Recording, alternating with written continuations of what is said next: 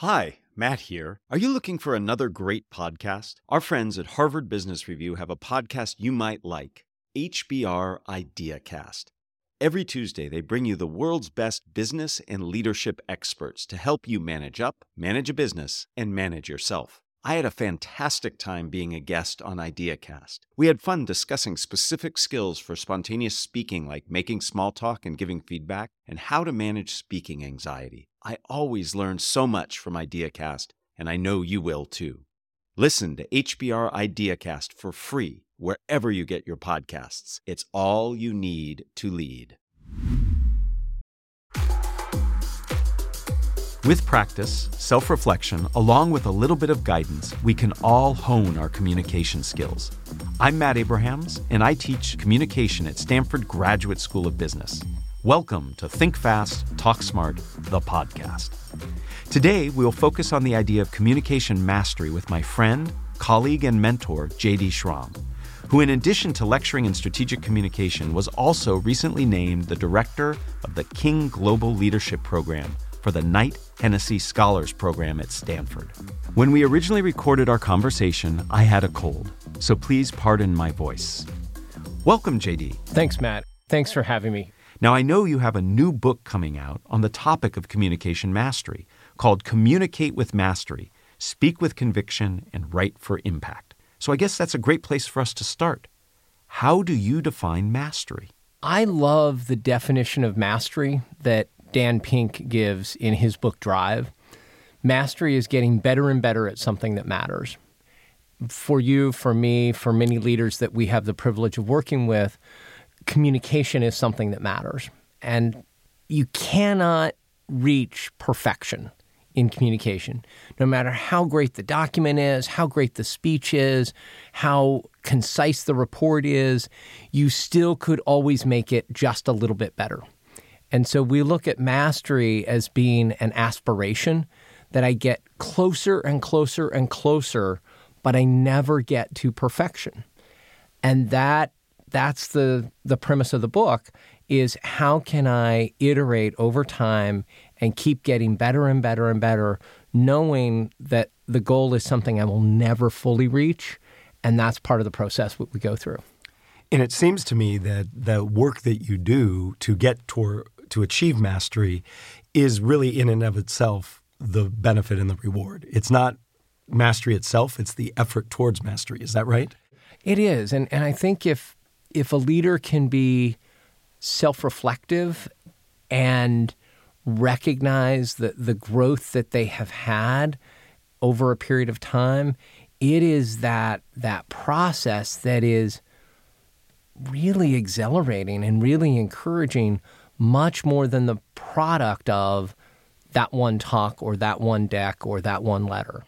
You know, that notion of reflection, self-reflection that you mentioned, I think is so critical to success in any communication, but especially as we strive for mastery. I'm curious if you have any insights and thoughts about adjusting and adapting your communication to the needs of the people you're speaking to. Well, two thoughts on that. One, I think it's crucial that leaders deliver the message the audience needs to hear more than the message the leader wants to share. And so I think we have to be to be effective as a leader, we've got to be very audience-centric in the way in which we design and deliver a communication. And we have to be really careful as we're reading an audience. We could misinterpret something. We could get something wrong thinking that they're bored with us and they're actually so intent on it. Or thinking that they're so intent on that they're bored by what we're doing.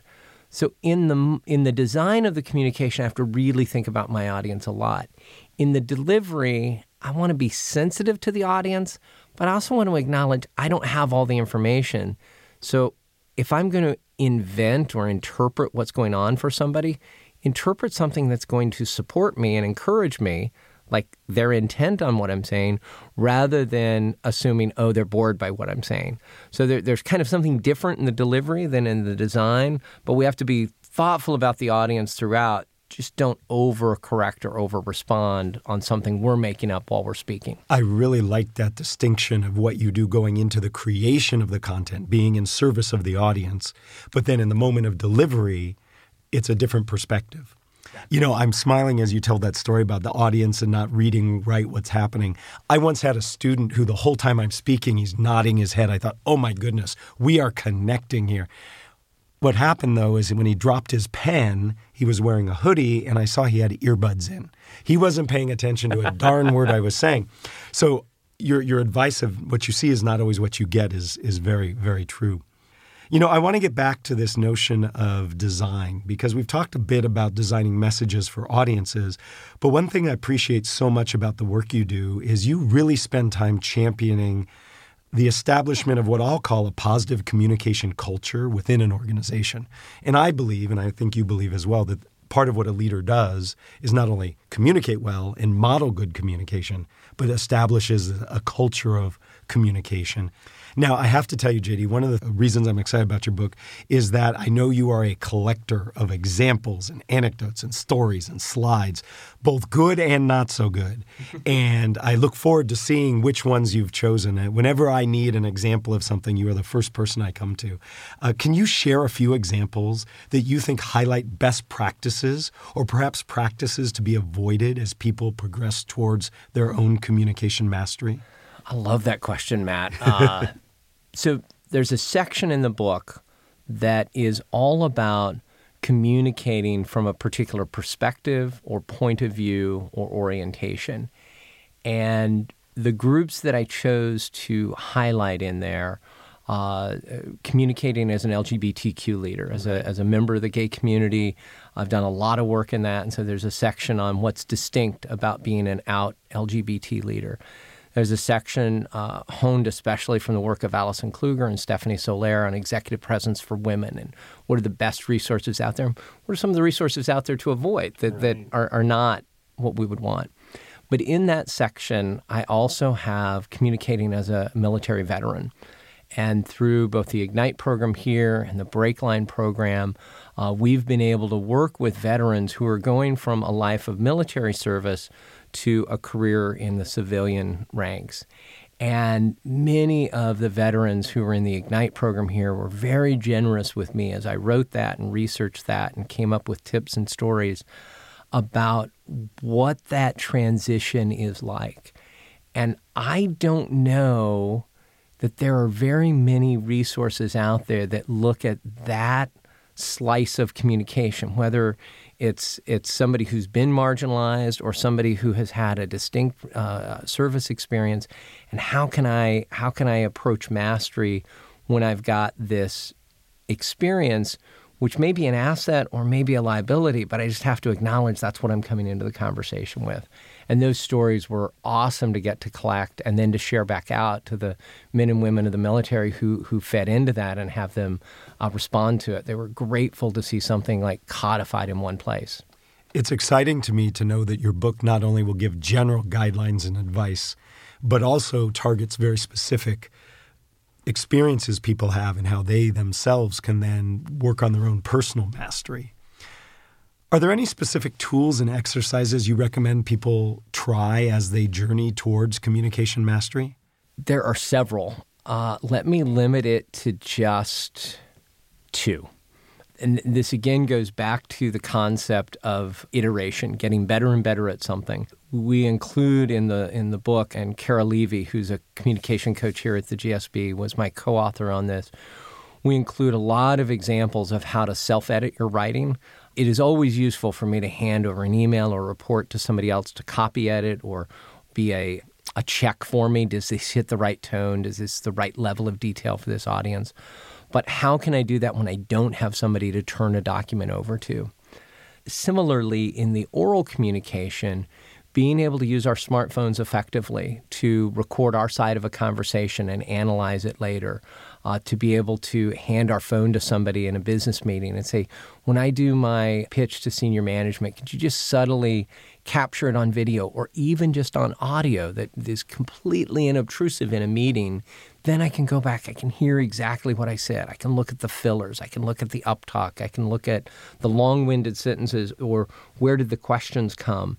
And being able to use just simple tools like that in small ways, we get better and better at what we're doing. It doesn't have to be hiring a coach and doing, hours of rehearsal to get ready for a TED Talk. It can literally be something as simple as reviewing a document after I've written it, or audio recording a conversation that I had and then analyzing my side of it. It comes back to that review and reflection that we talked about a little earlier. And many people forget that virtual tools like WebEx and Zoom and Skype, they all have record features. And you can record yourself and take the time to watch and listen, and you can learn. Painful, but very, very helpful. Now, JD, I have to admit something to you. I'm very jealous of many things that take place in your life, but your book collection is beyond compare. And I have tried in my best way to compete, but you have an amazing book collection. You are very well read in our field and beyond.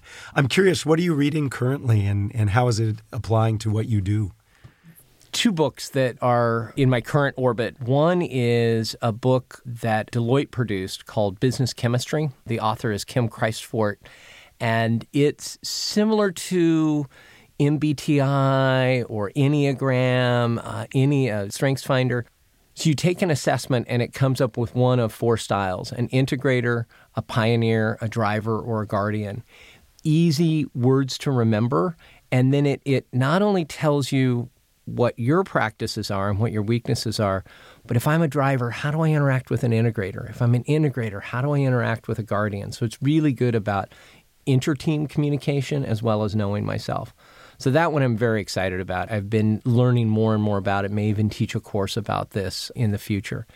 And then the second one, people who know me, I'm a huge fan of Storytelling with Data by Cole Knopflich Nussbaumer. And she has a second book coming out that's activities for storytelling with data. And it's a workbook. It's almost like having Cole at your side, helping you think through the charts and graphs that you create. How are you going to design them, and how are you going to deliver them, that you're not just data dumping? So those are two of my top 20 right now. As you were speaking, I was already looking them up on Amazon, and they will be in my book collection soon. We end every one of these podcasts with 3 questions that I ask everybody, and I'd love for you to share your answers to these 3. So the first question is, if you were to capture the best communication advice you ever received as a 5 to 7 word presentation slide title, what would it be? You cannot not communicate. Whether I write an email or I sit back and I wait for a day, whether I speak up in a meeting or I remain silent, whether I sigh or I smile, you cannot not communicate. No matter what you do, you're communicating something. So let's take some ownership for the communication you want out there rather than have it just be by default what you're doing. I liked how you turned a double negative into a positive bit of advice. That was cool. Who is a communicator that you admire and why? I've got to go to the Queen, Oprah Winfrey. Her ability to tell stories that make a point, that draw you in. I've gotten to see her present in person twice. I spoke at a conference that she was one of the keynotes, and being able to hear her in person describe and inspire people to be their best selves, hands down, I just think she is top of her game. And for the audience listening, I think her Golden Globes acceptance speech of the Lifetime Achievement Award 2 years ago, brilliant storytelling, brilliant arc, great use of mantra, just across the board, everything she did, very effective. I 100% agree. That particular speech was phenomenal. Third question, what are the first 3 ingredients that go into a successful communication recipe? I'm going to fall back to something I teach in almost every class and every workshop: audience, intent, and message. Mary Munter and Lynn Russell several years ago created the AIM model. Who is your audience? Got to know who I'm writing or speaking to. What is my intent? What do I want them to do with that after they receive it? And only once I know audience intent can I then create the message. The biggest mistake that leaders make today is they jump immediately to message without slowing down to think about who really needs to hear this? And when they hear it or read it, what's the action I need them to take? So the three answers to me are audience, intent, and message.